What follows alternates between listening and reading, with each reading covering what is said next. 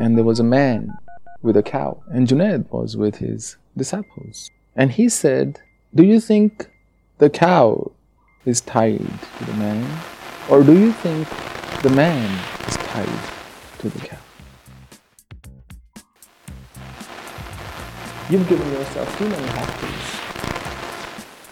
This is Radio Free Detroit, and let's get right into it. No mucking about.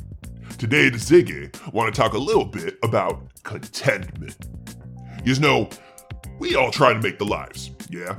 But once you've got the basics taken care of, there is more time to think about things and get hard on the self and such. And we think about the years that have passed. We think about how we're getting older and have we done enough with the life?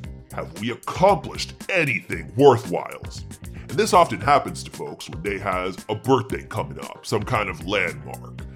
But as the Ziggy get older, the Ziggy is realizing that life is all one piece. Years is all made up, right? Like time is just a social construct, really. Is a year so different than the last? There's a continuum, not little bits in a line. And the Ziggy gotta say, so many philosopher-type people have talked about contentment, what it is, if it is good, and how to get it. Now this is all tied up with ethics, the study what explores the nature of right conduct and the good life. Like what sort of behavior causes the greatest good, what sort of life is most worth living, all of that. And the venerable Socrates said something like, the troll who is not contented with what he has is gonna be discontented even with all the stuff he would want. And Plato and Aristotle didn't stray too far, believing that eudaimonia, for the good life, needed contentment instead of wanting. And Day is not the only one who said stuff like that. The Ziggy could go on for hours, but just one more example from the Islamic texts. If the metahuman was given a valley full of riches, they would love to have a second one. And if they had a second one, they would love to have the third one. Nothing satisfies the human except for the dust of the grave.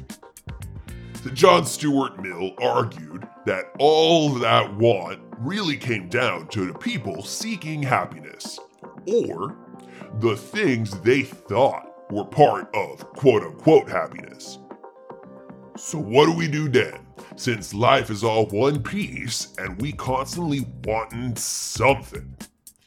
Now the circularity of the perpetual want does not diminish the validity and necessity of goals, personal improvement, and changing or leaving the negative situations. Contentment with our current state can instead free the mind from frustration with the lack. So Marcus Aurelius says, the person who is blessed by good fortune is the one who has assigned a good lot to himself. And a good lot consists of this: good dispositions of the soul, good impulses, and good actions. See, the contentment can't ever come from the outside, and it's not ephemeral. Like the joy and happiness, you gotta give it to the self. Contentment is something we can immediately identify. You know right now whether or not you is content. So, why you's thinking so much about what you's getting done? Why you's putting pressure on yourself? Is it because of the self, or because of the society tricking you? See, the social struggle of relative position is endless, and Rousseau had some ideas on this. The desires that society puts on are limitless and insatiable, and only the self-love can lead to contentment. Nietzsche talked about amor fati, which was about not looking forward, not backward, just loving what is now. Well, that is super hard, but maybe we could try that sometimes. At least a bit. Look at the mind. Not literally, though, but yous can see thinking, feeling, judging. There is his habits, experience, and memory. When you's in a bad mood, your mind is what feels that. When stressed, it is also mostly the mind. Mostly. Now, we all gotta work to retrain the mind a little bit. And some people think that true contentment only exists in some kind of heaven, some kind of perfect place. But contentment doesn't mean you'll leap out of bed each morning craving the day. But it frees you to. So try to find some. And keep on listening to the Ziggy yabber on about philosophy if it makes you content.